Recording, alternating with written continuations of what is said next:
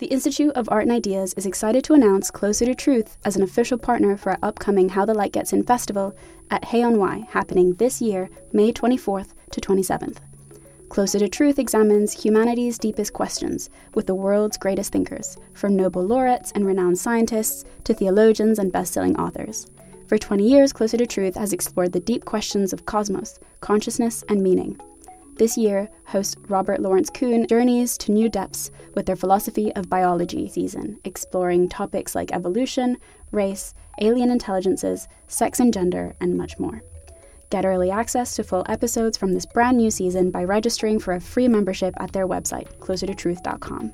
Discover the fundamental issues of existence, engage new and diverse ways of thinking, and seek out your own answers with Closer to Truth.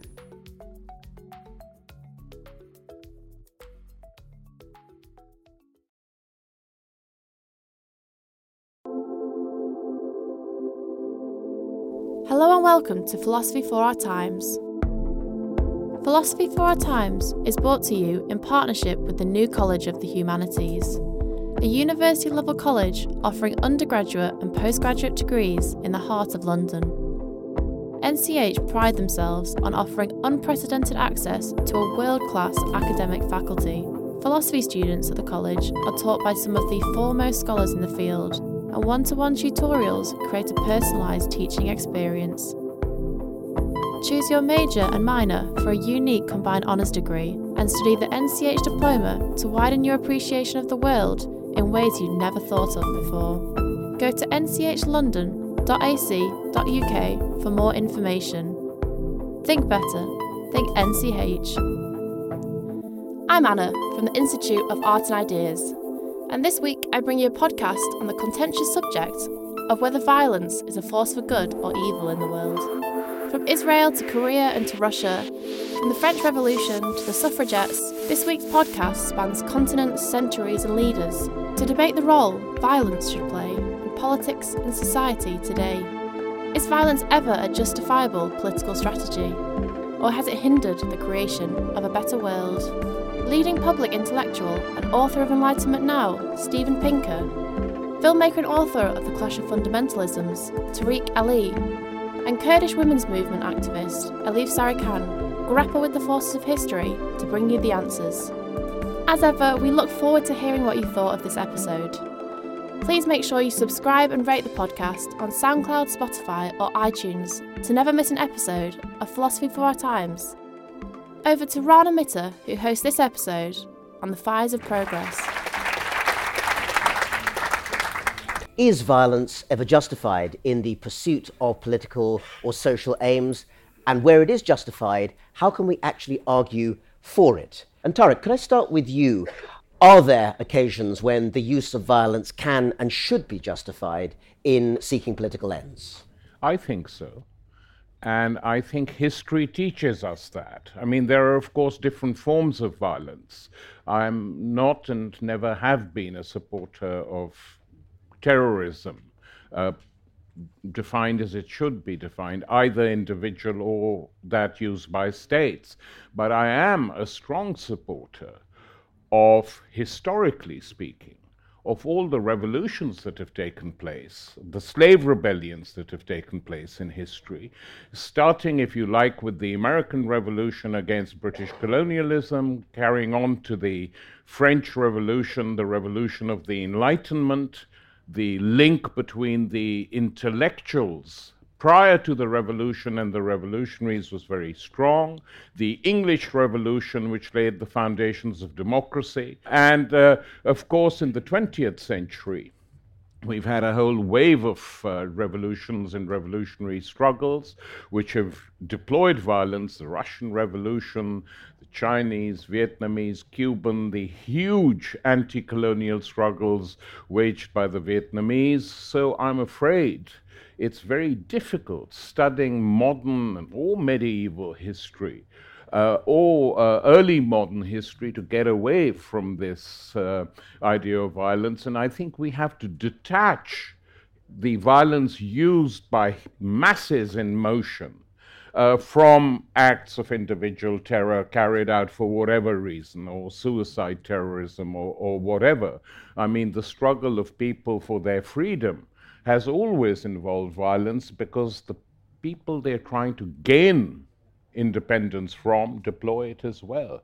So the choice is either to sit down and do nothing, or to hope that peaceful agitation wins the day, which it never has, with very few exceptions, and to throw the path open to those who occupy, oppress, and kill people ad nauseam. I mean, this goes on today, even as we're sitting here. 6 wars are being waged in the world by the United States, the most brutal of which is hardly mentioned, is the war in the Yemen, being waged by Saudi Arabia and its allies, backed by the United States and Britain.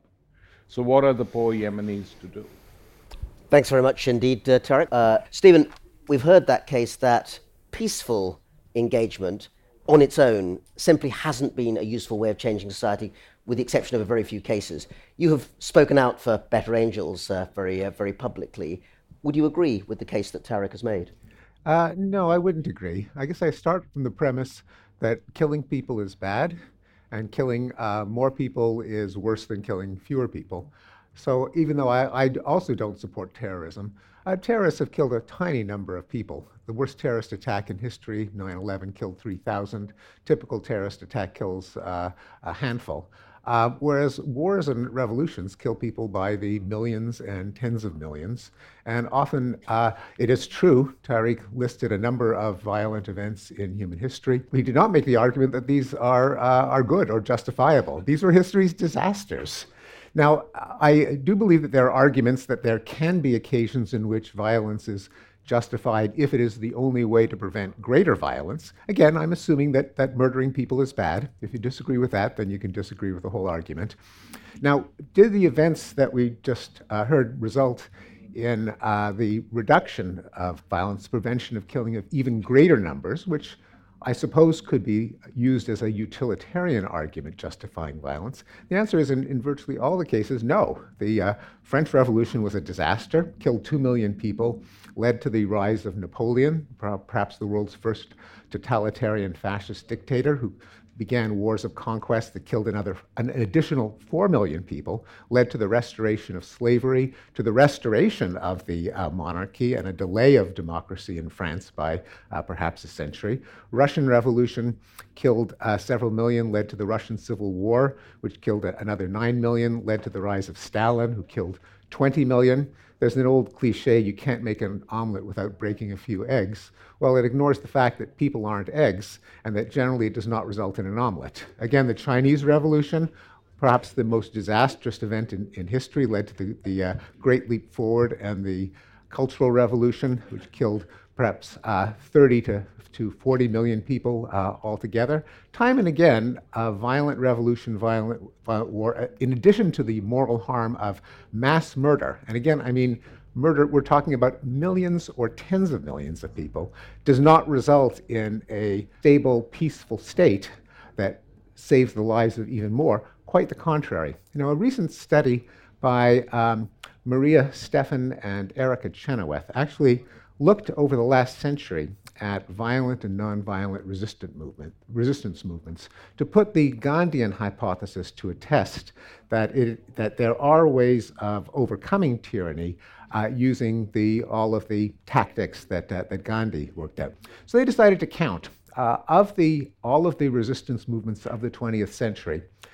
They divided them into violent ones and nonviolent ones, putting aside the question of which was more moral, that is, which murdered fewer people, just ask the question of which is more effective. Now, it's not the case that violent resistance movements always succeed or that nonviolent ones fail or vice versa, but if you count them up, they found that nonviolent resistance movements were 3 times as effective as violent ones. Doesn't mean the violent ones are never effective, but even in terms of sheer efficacy, the nonviolent ones tend to have a higher success rate. When you say 3 times as effective, Stephen, do you mean they killed 1/3 as few people? Or? No, they 3 times more often they resulted in regime change. Okay, that's an interesting definition and one that I think we will have to come back to in the discussion. Of course. A final observation is that in a survey of what leads to stable democracies, inspired in part by the 2003 invasion of Iraq, which I think we all agree was not a successful measure to install a peaceful liberal democracy. That actually fits into a pattern that decapitations of a existing tyrannical regime generally don't result in a stable democracy. I'll end up with one final observation. I'm Canadian. So we actually did achieve independence from Britain non-violently, and took a little bit longer than the United States. But the American Revolution was a pretty bloody and brutal mess as well. And Canada, as a result, is today one of the most stable, least violent, and most democratic societies on earth. Elif Sarican, you know a great deal, both in theory and in practice, about the way in which coercion, violence, and resistance have been used in certain very prominent recent conflicts. I wonder if you could give us your thoughts in the next couple of minutes. So I think when we talk about whether violence or conflict is necessary for some sort of lasting change, I think it's important when we discuss these, the framework in which we discuss them, in terms of, we don't have the time for that right now, but even to acknowledge, the history and the roots of the ideas of war, people mass murdering each other for, whatever purpose or whatever means it may be. And I think from the historical references that we have access to, I think we can quite comfortably say that the history and the roots of war are also the history and roots of patriarchy. And this is the way the Kurdish movement and therefore Rojava kind of intercepts this discussion. And just briefly explain what Rojava is. So Rojava is a region in northern Syria that in 2012 declared autonomy and declared what they call a social contract and not a constitution, that they were going to rebuild and transform a society based on the principles of direct democracy, ecology, and women's liberation, so therefore gender equality. And I think, that one of the themes are, is violence necessary? And, in a perfect world, no. But the point is, we have 5,000 years of civilization, 5,000 years of especially the oppression and suppression of women, 5,000 years of the path, I suppose, to capitalist modernity, that, we may visibly, where we live now, see or feel less violence physically. But violence isn't just a physical act. Violence is also, manifests itself in many forms in every aspect of society. The term structural violence. Structural violence, and, for example, states have monopoly over violence, so somehow their violence is more justified than the resistance of a people. So I understand, and in a perfect world, yes, there shouldn't be violence, but I don't agree that, these historical instances of revolutions have been, disaster of catastrophes, because yes, unfortunately, many people died in these, but they've also set very important precedents for humanity in terms of, our understanding of how to live and how to organize.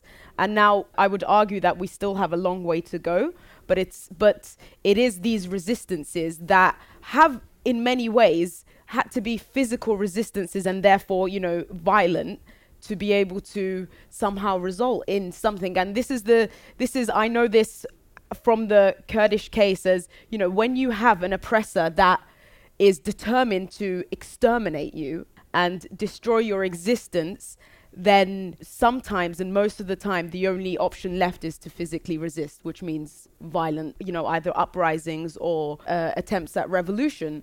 I think just lastly, I think the discussion around, violence to prevent further violence and therefore certain ideas of achieving democracy. And again, in an ideal world, these would happen in non-peaceful ways where two parties can negotiate for some sort of settlement or solution. But the truth is, when we discuss it in that framework, it really disregards the unequal power relations that exist in the world. The unequal power relation between states and non-state actors, between the state and, women, between the state and, in historical cases, it's colonial, subjects.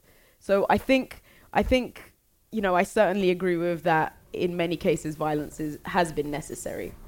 Elif, thank you very much for that thought. We're now going to turn to a little bit of interaction between our panel on a variety of the really interesting subjects that they've brought up. And one of the things I want to throw out there is the idea that perhaps we put too much of an opposition between violence and non-violence. Many activists would argue that, in fact, they're aspects of a similar process. The way I'd like to get into this, actually, Tariq, is to turn to you and ask about perhaps the single most famous figure associated with non-violence, and that, of course, is Gandhi, Mahatma Gandhi. How do you see Gandhi's tactics? He is regarded as essentially as the single most successful user of non-violent tactics. Doesn't he therefore make the case for their applicability and their wider usefulness? Well, Gandhi was never a dogmatic believer in non-violence. When it served his needs, he came out and supported violence. He supported the British during the First World War, was active as a recruiting sergeant for people to join the Indian Army to go and fight for the British. He supported the Indian military intervention in Kashmir immediately after partition. So, there's the early Gandhi and the late Gandhi. The only cases where he was a firm believer in non-violence was in the independence struggle against the British, because both he and Nehru, to a large extent, Indian leaders, freedom leaders, believed that the British could be negotiated out of India, and you didn't need violence, whereas the third leader, Subhas Chandra Bose, who was also very popular, believed the opposite. So I think Gandhi's non-violence, which too much has been made of it, was largely tactical, based on his assessment of the colonial power that he was fighting. Are you suggesting there wasn't a distinct point of principle behind it in that case? Well, tactical is a rather sort of damning with faint praise type of word. I think, a lot of recent literature that has been coming out, Catherine Tidrick's book on Gandhi, for instance, pretty savage and damning books without any praise at all. So I think we have to re-look that. A more impressive figure, to my mind, than Gandhi, who's not that he wasn't impressive, it's just that, one can disagree with him and see how it was used, was Martin Luther King, who was a very firm believer in nonviolence at a time when Black America was seething, angry, raging. There's Malcolm X arguing the opposite case, many others. Martin Luther King, whether you agree or disagree with him, stood firm on that. And that is what won him a great deal of respect. Of course, it didn't save his life, but, that's another story. So clearly there are exemplars. I think there's not going to be, I hope, anyone in this room who's going to disagree with the view of Martin Luther King as a great non-violent activist. And yet the wider case is being made here, Stephen, that you're going to have some serious engagement with violence, whether it's state violence or resistance, to achieve certain socially desirable aims. Human beings simply can't cut it out altogether. Well, I think there is a justification for just war in particular cases where the measured use of violence results in greater saving of lives and greater human flourishing than abjuring violence, and perhaps the battle against ISIS is one, perhaps the Second World War opposition to Hitler is another. But those are fairly circumscribed cases, and the vast majority of uses of violence, and most of the ones that we've heard today, don't fall into that category. They not only did they create harm in the infliction of violence themselves, but their aftermath was even greater brutality and violence. I think using the Russian Revolution as an example of why violence is justified is patently absurd. It led to even greater violence and oppression and some of the worst atrocities in human history, likewise the Chinese Revolution, likewise the French Revolution. And we do know that there are many cases in which, in fact, violence is not needed to bring about massive changes. The empowerment of women is a great example. All the victories of feminism in the 20th century did not result because there was a violent women's liberation front. That was not necessary. The collapse of the So you're saying, for instance, the British suffragettes, who actually did carry out active resistance in that sense, didn't have a role? How many people did they kill? Well, they certainly were willing to take active physical... Violence doesn't have to involve killing, of course. No, but it involves physical confrontation. That's the point. Well, this was not the Russian Revolution. I'll repeat, how many people were killed? In the Russian, yes, by the British suffragists. Oh, very few. Many of them, or at least several of them, of course, were killed in the struggle. Which yes, but they did not achieve their goals by killing tens of millions of people. But they didn't renounce violence as a tactic either, which is part of it. It's to do with the principle as well. And I think this is the point. Were they armed? Did they have? Did they throw bombs? Did they have? Did they have machine guns? They were British middle-class people in many cases. Exactly. After all, they used absurd words. And they succeeded. But in that particular, in the wider context, though, are you basically circumscribing, to use your words, via some particular principle? You mentioned the Second World War and other examples too, but the thing is that, hard cases make bad law. Are you making the case that essentially, in almost all cases, the use of coercion, the use of violence, really is something that can't be justified, can't be given any kind of standing? I think it can only be justified when it prevents greater violence and suffering. And I think there are not that many cases in which that holds. So I do believe in just war theory, but there aren't a whole lot of them. And history shows that massive numbers of them fail, including virtually all of the examples that are listed today. Again, the battle against ISIS was would be a good example in which violence is justified.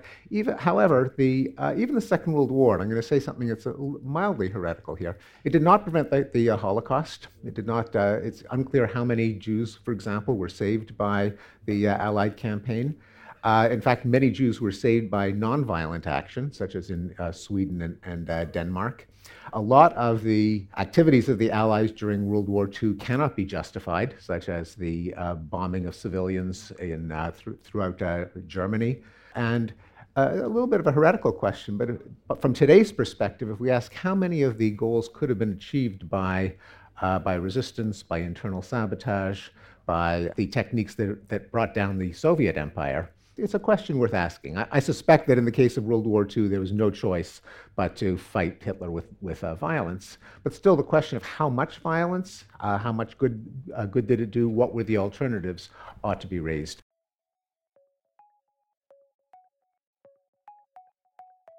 Do you want to hear more from the world's leading thinkers? If the answer to that question is yes, subscribe to iai.tv for unlimited access to thousands of debates, talks, articles, academy courses and live events. Are you bored of the surface level news, politics, sports and entertainment coverage on your newsfeed? Go deeper, get the philosophy behind the news and get the latest big ideas from the world's leading thinkers on subjects at the core of the human condition, life, the universe and everything in between. It's free for the first month, and there's no commitment to pay, so subscribe now to understand the world beyond the surface level. And Elif, you would say, in the context of the conflicts that you know most about, and very current ones as well, really that perhaps that justification of just war is the way to understand why violence is necessary in those cases? Undoubtedly, I think the resistance against the Kurdish resistance against ISIS I obviously think it was necessary. But I do think when we do talk about violence, I think, and this is what I tried to say, at the beginning, where the framework in which we talk about violence needs to be broadened in the way that I know it seems like we're talking specifically about war. So maybe we shouldn't call it broadly violence, but call it war, because arguably civilization was built on violence. It's an interesting combination of the way in which action and language come together in that case. Tariq, I want to bring up someone who you've written a great deal about and thought a great deal about, and that's Lenin. And we've heard from Stephen the Russian Revolution as an example, in Stephen's view, of how violence can go horribly wrong. One of the things that's very evident in some parts of Lenin's writings, particularly in the early 20th century, are not just the regrettable necessity to use violence to transform society, but actually violence really as a performance, terror and violence as a way of showing there's a new world, a new regime. In that kind of explanation, terror and violence become almost a desirable thing because they show a different way of operating society. Can that sort of use of terrorism and violence, terror and violence, that particular Leninist take be justified in our own era, do you think? Well, if you read what he said actually carefully, basically the position he was making is that no ruling class ever gives up power voluntarily. And in order to defeat the ruling classes, and let's not pretend what these countries were. Russia was an absolutist monarchy. Tsarist rule was not particularly pleasant for the people prior to the Russian Revolution. Large numbers of serfs were treated no better than slaves, despite the Emancipation Declaration. So the logical conclusion of many of the arguments against the revolution implied that somehow what existed before was better. Putin says the same thing, by the way. That's the official line now, the worship of czars and Tsarism and the Orthodox Church, who carried out more pogroms in Europe prior to Hitler than any other regime. So let's not forget that. Let's not forget all the attempts that were made to reform these regimes by women. I mean, prior to the Lenin and the Bolsheviks, you had a huge anarchist current led largely by women. So the activists like Sofia Perovskaya and so forth. But that still takes us back to the question, which is, in that case, if you accept all of those preceding events, can Lenin's statements that in some cases essentially the performance of violence is not just a sad necessity, but actually something that has its own virtue, be justified? But Rana, I have never read, and I have read quite a lot of Lenin, a phrase, the performance of violence. No, that's no, I mean, this is your summary of it. Well, yeah. I would challenge that. Okay. I don't think he argued that. But, I mean, the other point worth making is that violence, one sort of violence is killing people. Another sort of violence is structural violence. The famines in India, who took the decision? The British War Cabinet under Churchill.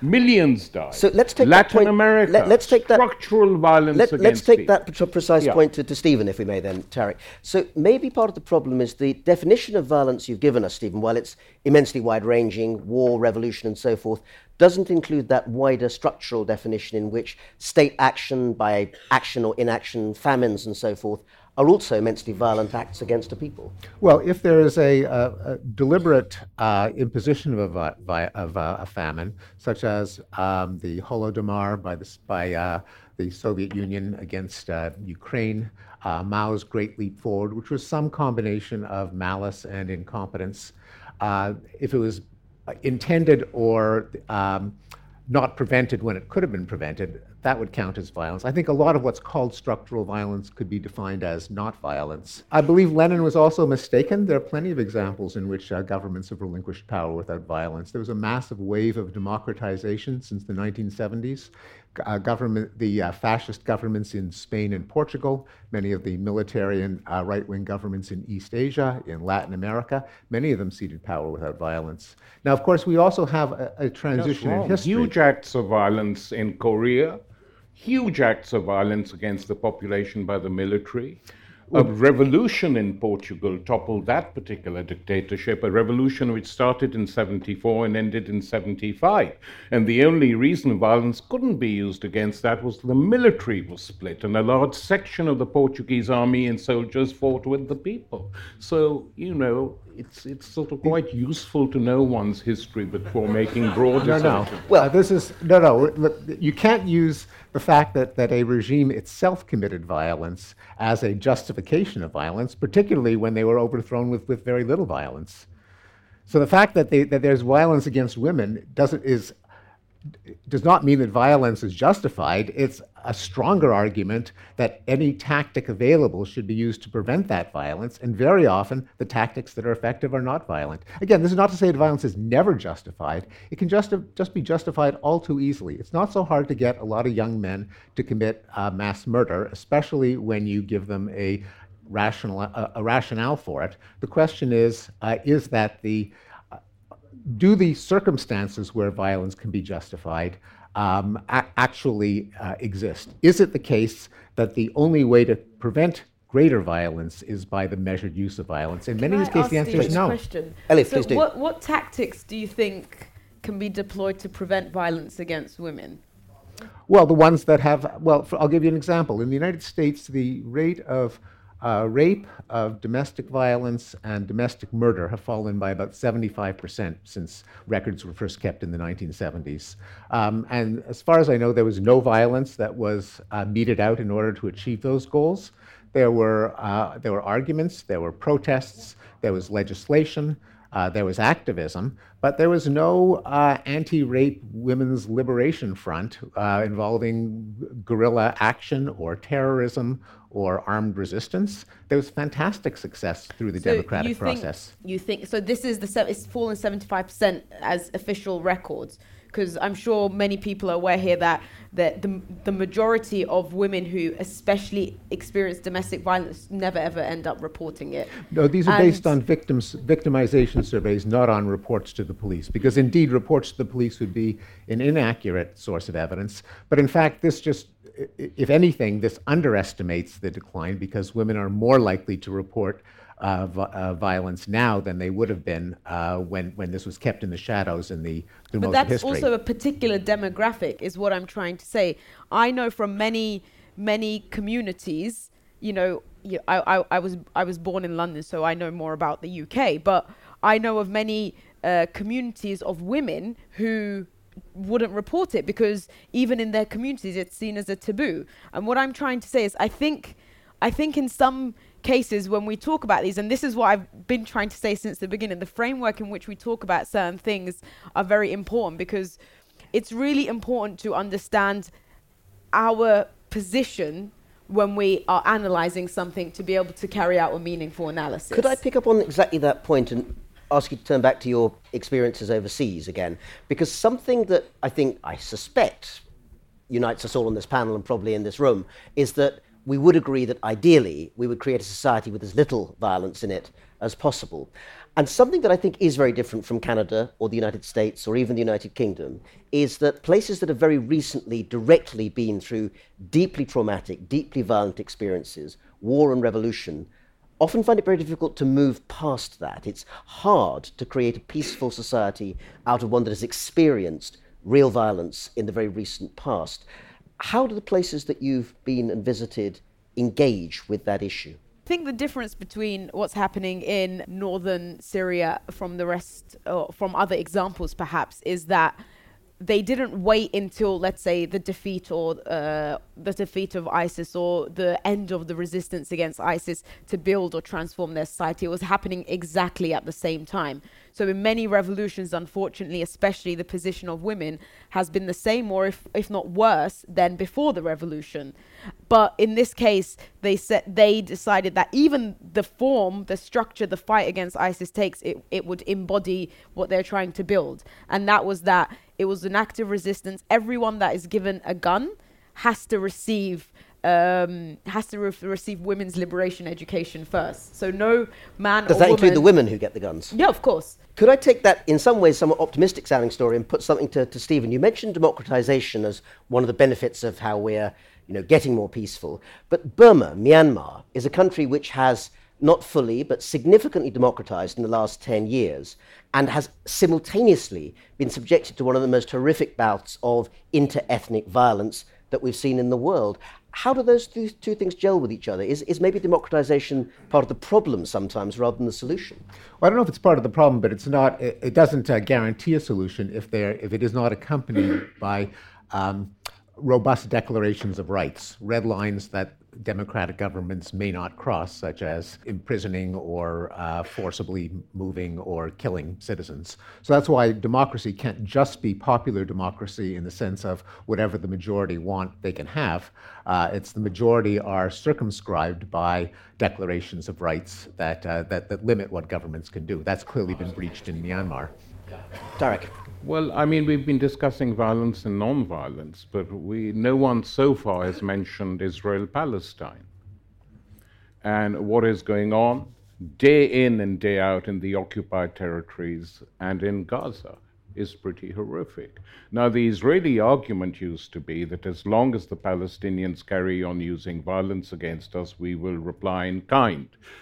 Whatever you think of that argument, it was an argument, okay? But since that period, a large bulk of the Palestinians, both in Palestine and outside, have been supporting a totally non-violent movement, BDS, boycott, divestment, and sanctions. This is completely non-violent, based on arguing the case. They are now told that you can't even argue that case in some parts of the world.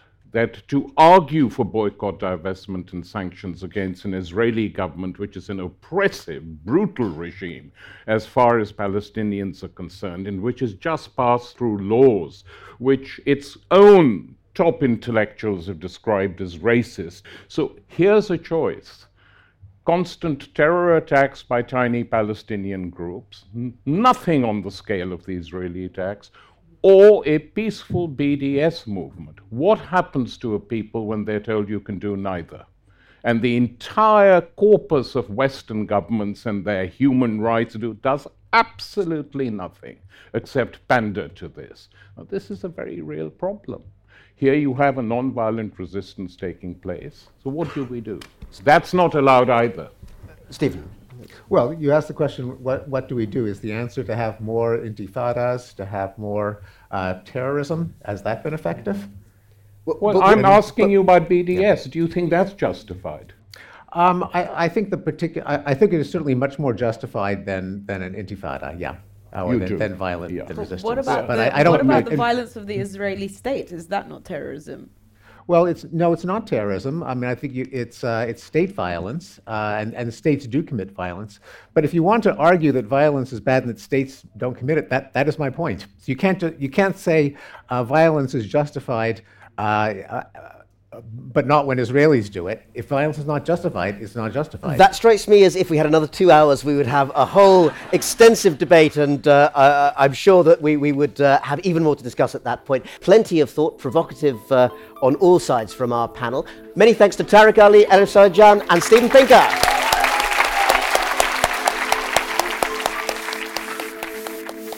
Thanks for listening to this week's episode of Philosophy for Our Times.